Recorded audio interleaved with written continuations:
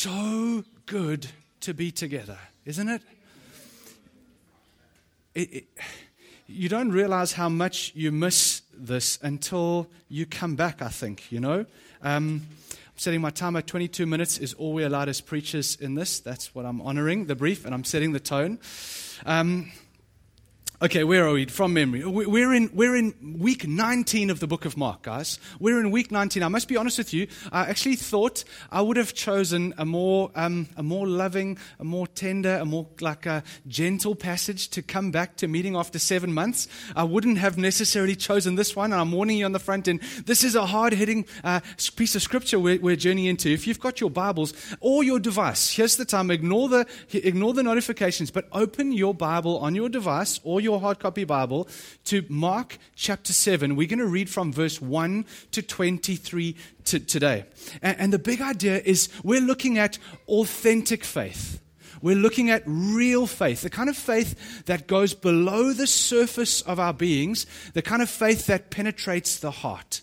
Okay? The big idea today is authentic faith. It's faith below the surface, faith that impacts the heart. And what we're going to do today is we're going to be looking at the heart of Christianity. We're going to see what makes Christianity different than any other faith in the world. And I'm not trying to pick a fight with other faiths, as much as I really believe this is the way above all other ways. And I want to show you why that is today as we look at this text. It's probably worth, having not been in Mark for some time and having not been together for some time, we're doing a little recap of where we've been, right, through the book of Mark. We're in week 19, Mark chapter 7, Mark chapter 1, verse 1. The premise of the book is Jesus is the Son of God who has come as our Savior King. That's what Mark is saying. In chapter 1, verse 1, I'm paraphrasing, Jesus is the Son of God who has come as our Savior King, right? And the rest of the next 8.5 chapters, Mark is trying to prove that claim. He's pulling back a little bit of the curtain every week as he reveals more to us of who Jesus is. He's trying to say, Jesus is the King of the universe. Look. And we saw 2 weeks ago how he could walk on water. 5 weeks ago. How he could walk on water. How he commands the storm. He's not just king of our lives. He's king of nature too. We saw him feed 5,000 people. He's a king that provides for his people. And each week, Mark is showing us more of how Jesus is the Son of God come as our Savior King. And where we pick up our story, Jesus has fed 5,000 people. He sent the disciples on the boat. He then came walking towards them in the dark of the night. He calmed the storm. They arrive on the other side of Galilee. And then a crowd gathers and he's healing people. And this is where we pick up our story. Can we pray before we jump in here? If ever there was a cause for a preacher to pray before he preached, it's today. I've got nothing but my Bible passage in front of me and a heart that is full of it. So let's see what happens. Jesus, it is so good to be together. Lord, it is so good to be together. We as Common Ground are a people who delight in being together, but we delight even more in being in your presence. And we delight in being under your word, in being shaped by your word. And we ask that today as we look at real faith, authentic faith. God, speak to us today from your word as to what that looks like. Amen. Okay, so now when the Pharisees gathered to him, some of the scribes who had come from Jerusalem, they were together. The Pharisees, the scribes, they come together from Jerusalem. And they saw that some of the disciples ate with hands that were defiled, that is, unwashed. For the Pharisees and all the Jews did not eat unless they washed their hands properly, holding to the tradition of the elders. That's an important phrase, tradition of the elders. And when they come from the marketplace, they do not eat unless they wash. And there are many other traditions that they observe, such as washing of the cups and the pots and the copper vessels and even the dining couches. You get the idea here. Washing is really, really important to these guys, right? They wash before they eat. Now, it's got to do with clean and unclean. I'm not clean and unclean in the sense of hygiene, right? It's good to wash your hands. We know this because of COVID, right? We got to wash our hands. We got sanitizer, all of that stuff. But this wasn't that kind of clean and unclean. This was clean and unclean in the closest we can understand as kind of Westerners to this is purity. Purity before God. Purity before other human beings, right? This is about washing in terms of I'm doing something that makes me clean, makes me pure before God and before other people. And this is a delegation of religious leaders who have come to. Did you see that? They've come from Jerusalem to Jesus. This is the equivalent of 150 kilometers through the most kind of driest, barren area of the Karoo. Right? This wasn't like just a stop on the way to somewhere. This was a mission that they were on, to come and to do business, picking a fight with Jesus. And Mark sets the context for us. I mean, just worth stopping. He sets the context for us so well. He's such an intelligent writer. He just gives, okay, so this is the playing field for the story. And now he brings the tension in here now. Verse 5. And the Pharisees and the scribes asked him, why do your disciples not walk according to the tradition of the elders, but they eat with defiled hands? Okay.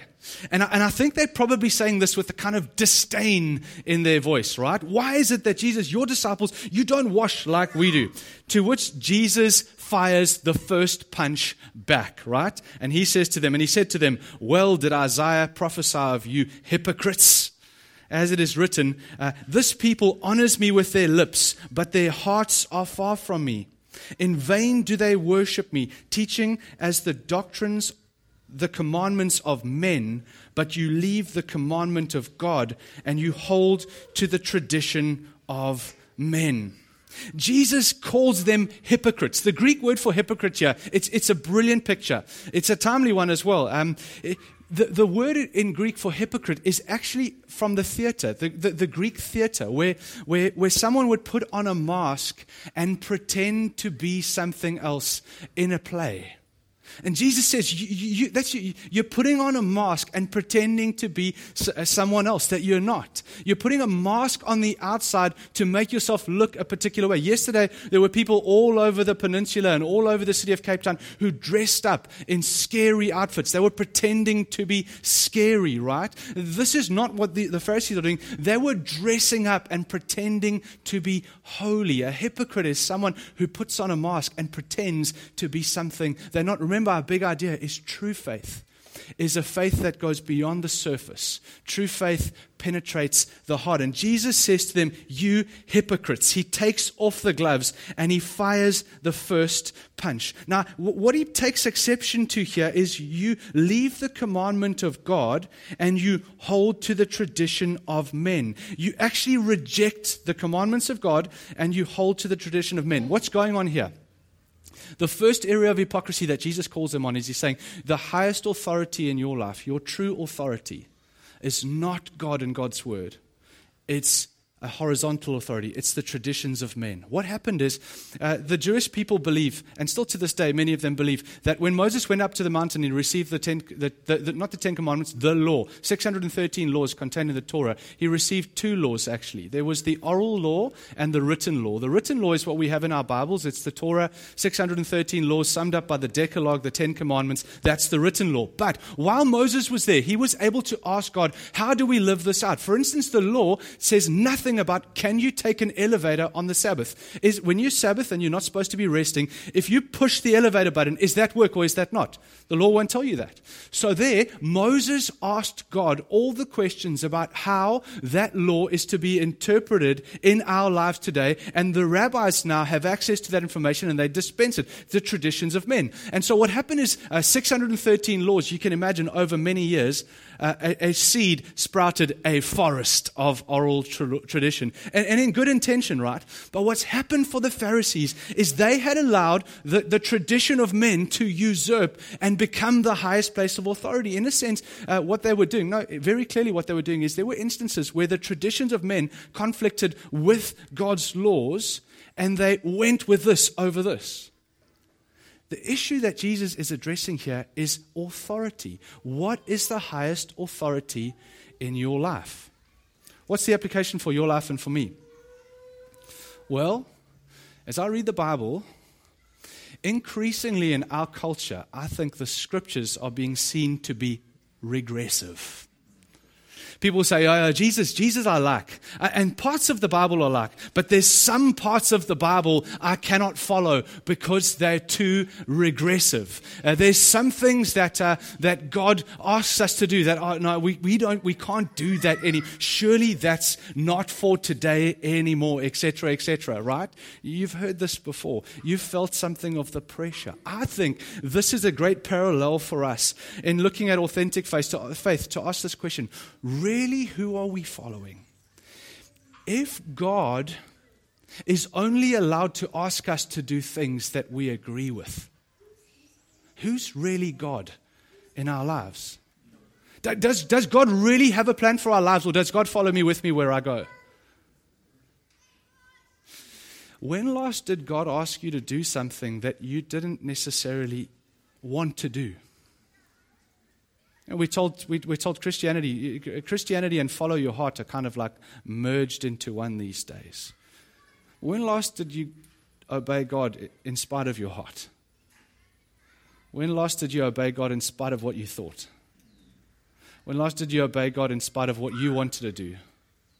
In spite of what your own, maybe culture or peers or friends, family traditions thought was right? Because the reality is if God can never ask us to do something that we ourselves necessarily disagree with, God is like a robot that we've pre-programmed with our own presuppositions.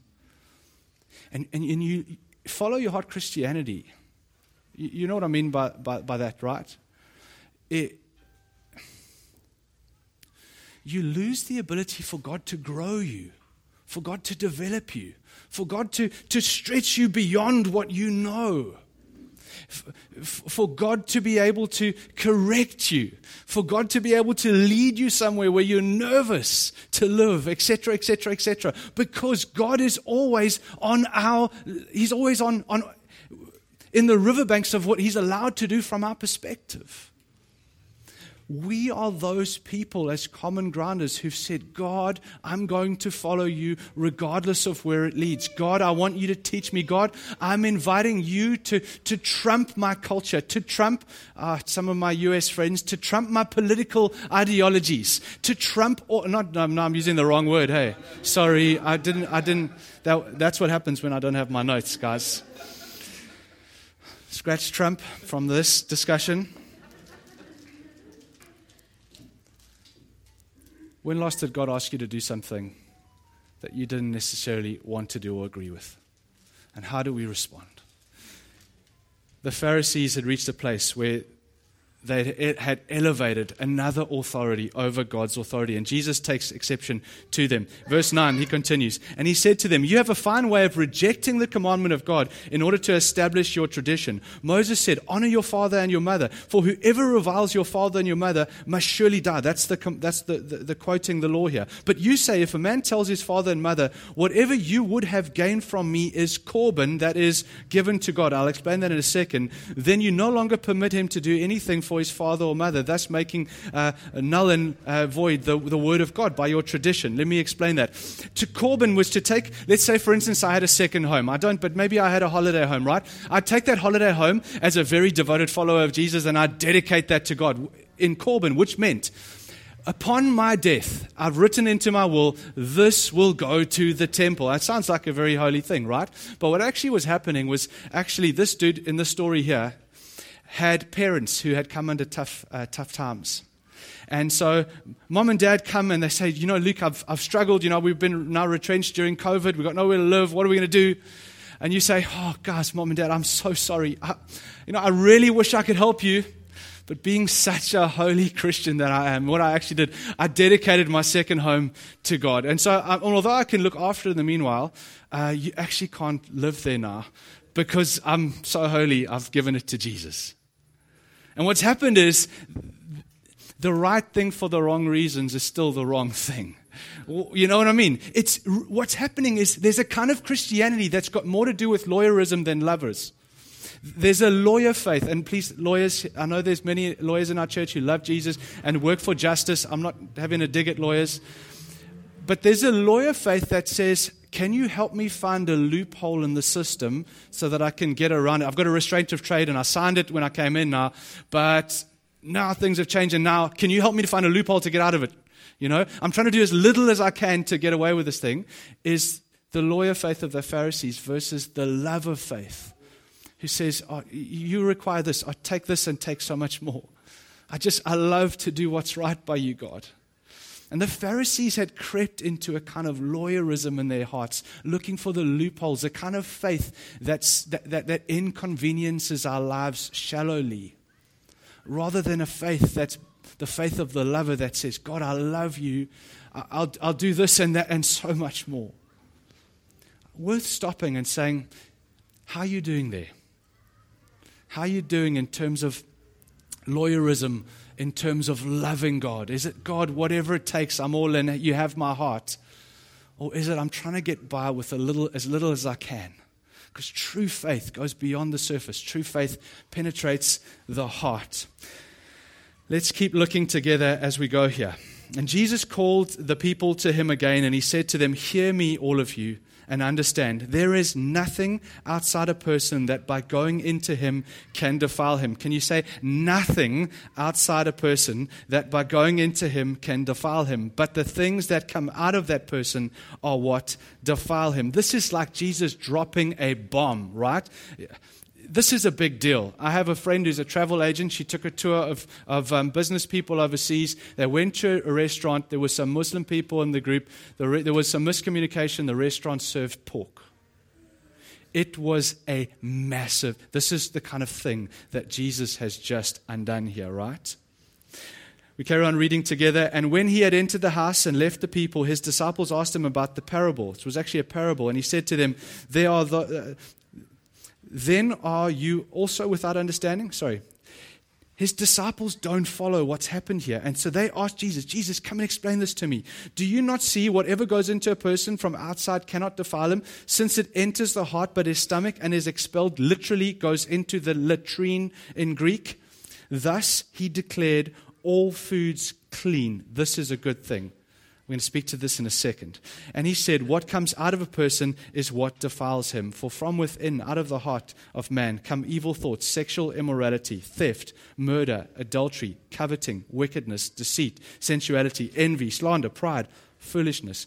All of these things come from within, and they defile a person. We're speaking about true faith, faith that goes below the surface, faith that penetrates the heart. We're saying true faith is a faith that God has the highest authority in your life. And what we see here now is Jesus declares all foods unclean. This is the sub-point. We're going to look at the main point in a second. The sub-point is you can eat anything.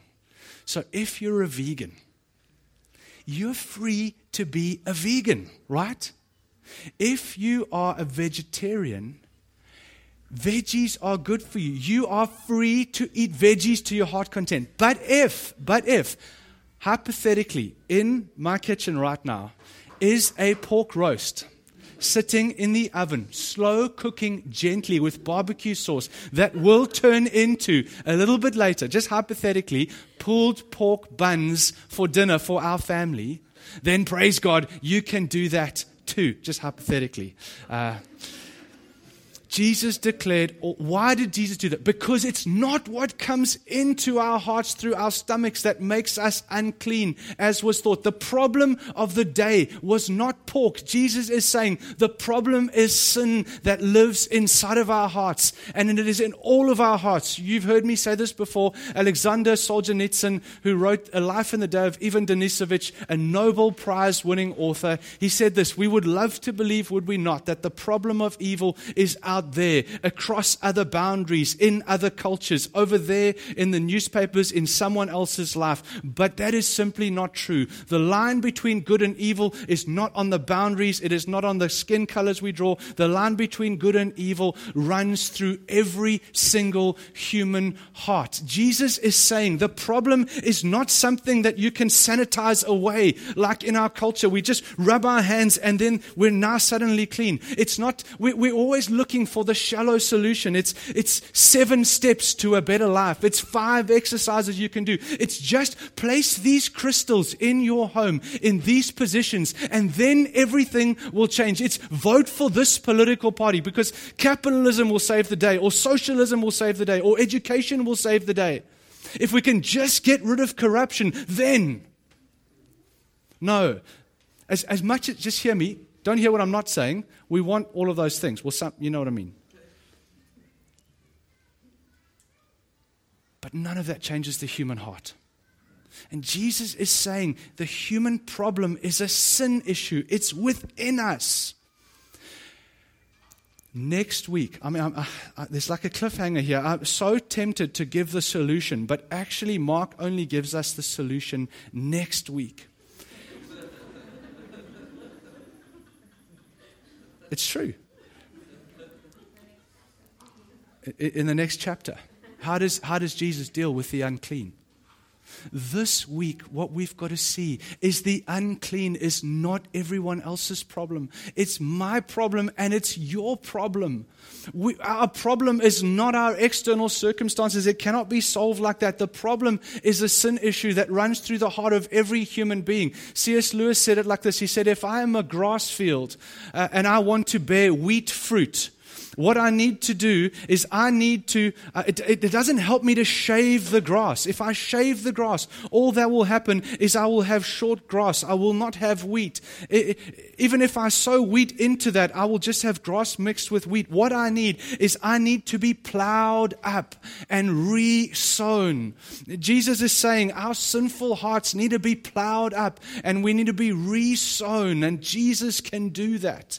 And you and I as common grounders in this moment are those people in our society who recognize the problem, not just out there. Yes, we want to solve the problems of the world, but we recognize that we're going to start by solving the problem in our own hearts, by coming to Christ and saying, Jesus, plow up my heart and re-sow your nature within me. We are those people. We're not the moral police. We're not the people with all of the answers. We're the people who are humble enough to say, Jesus, there is something that is wrong inside of me. Will you cleanse me? Will you make me new? And will you begin to start sprouting new fruit in and through my life in this world? We're a gospel people. We're a gospel people. The highest authority in our lives is God and His Word. And He is going to constantly grow us as He calls us to do things we wouldn't do in our culture. And that's going to be uncomfortable at times. But God has got license to do that. Because this faith goes below the surface. And He's growing us to be so much more. But we're a people who are dependent on Christ to do what only Christ can do. Dallas Willard, we must land here, wrote this extraordinary book called The Renovation of the Heart. We're those people who say, Jesus, take my heart. Will you renovate me? In a moment, but day by day. Some of you have been involved in renovations. Some of you have seen renovations take shape. We're trusting if we can play our cards right over the next few months and fly under the radar here, hence very quietly, we don't upset the apple cart too much. We're going to be able to do a renovation here that looks like a great big auditorium that we will be able to meet in into the future very secretly. We're not recording this, are we? Right? Hence the soft volume, etc., etc. There's a renovation that's going to happen. There's going to be walls that are going to need to be broken down.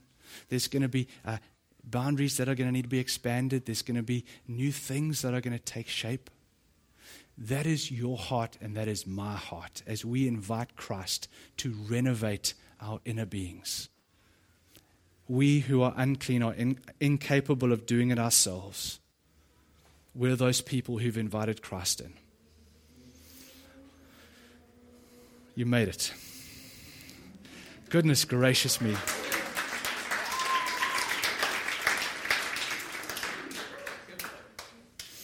let's come before God. Can we stand together? Mark and Shay, can I invite you to come? Guys, one of the things we've missed as we've been scattered in our homes is the opportunity to stand together as the people of God in the presence of God and ask Jesus to do what only He can do. And I think young and old, from 6-year-olds standing in front of you, you don't have to be old for this. You can be 100 years old, you can ask God to do this. You can be 6 years old, you can ask God to do this. We are those people who are asking God to freshly renovate our hearts. Can we bring our hearts before Jesus? We who are unclean. We who are unclean. Not because of what is outside, but because of what has lived in us. And Christ can renovate us and make us new. And so let's come and ask God to do that. Jesus, sometimes it's so hard to do the right thing. Kids, as we pray now, you think about this. Is it hard or is it easy to do the right thing? Sometimes it's so hard to do the right thing. Sin is alive in me. This rebellious thing is alive in me, Jesus. But you, Christ, come. You who are clean where I am not clean can make me clean. Jesus, will you come and do that freshly in my life? Christ, I'm not asking you for 7 simple steps to do. I'm not asking you to click your finger and make do these exercises and then. Jesus, I'm asking you to reach down into the core of my being and to change who I am, to put a new heart at the center of me. God, you don't have to convince me that there's things that live there that shouldn't be there. Jesus, will you come and dispel them? Come and drive those bad things out, Christ, and put good nature at the core of me. I'm inviting you, Jesus, to renovate my heart freshly.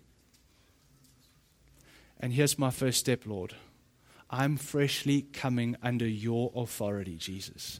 Your voice, the loudest in my life. Above my culture, Jesus. Above media. Above friends. Above the voice of society.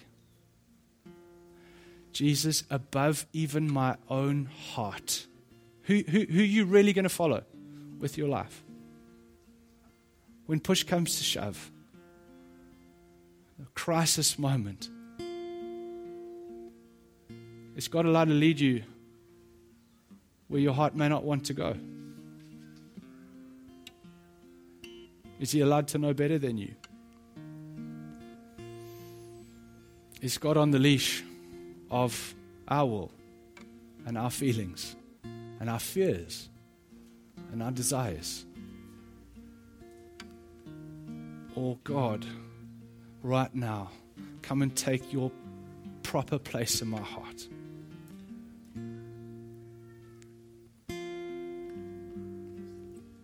Just take a second just to do business with Jesus personally there.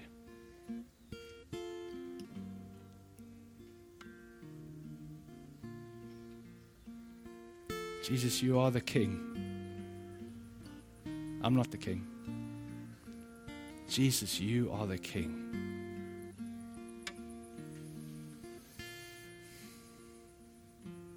And let's sing together.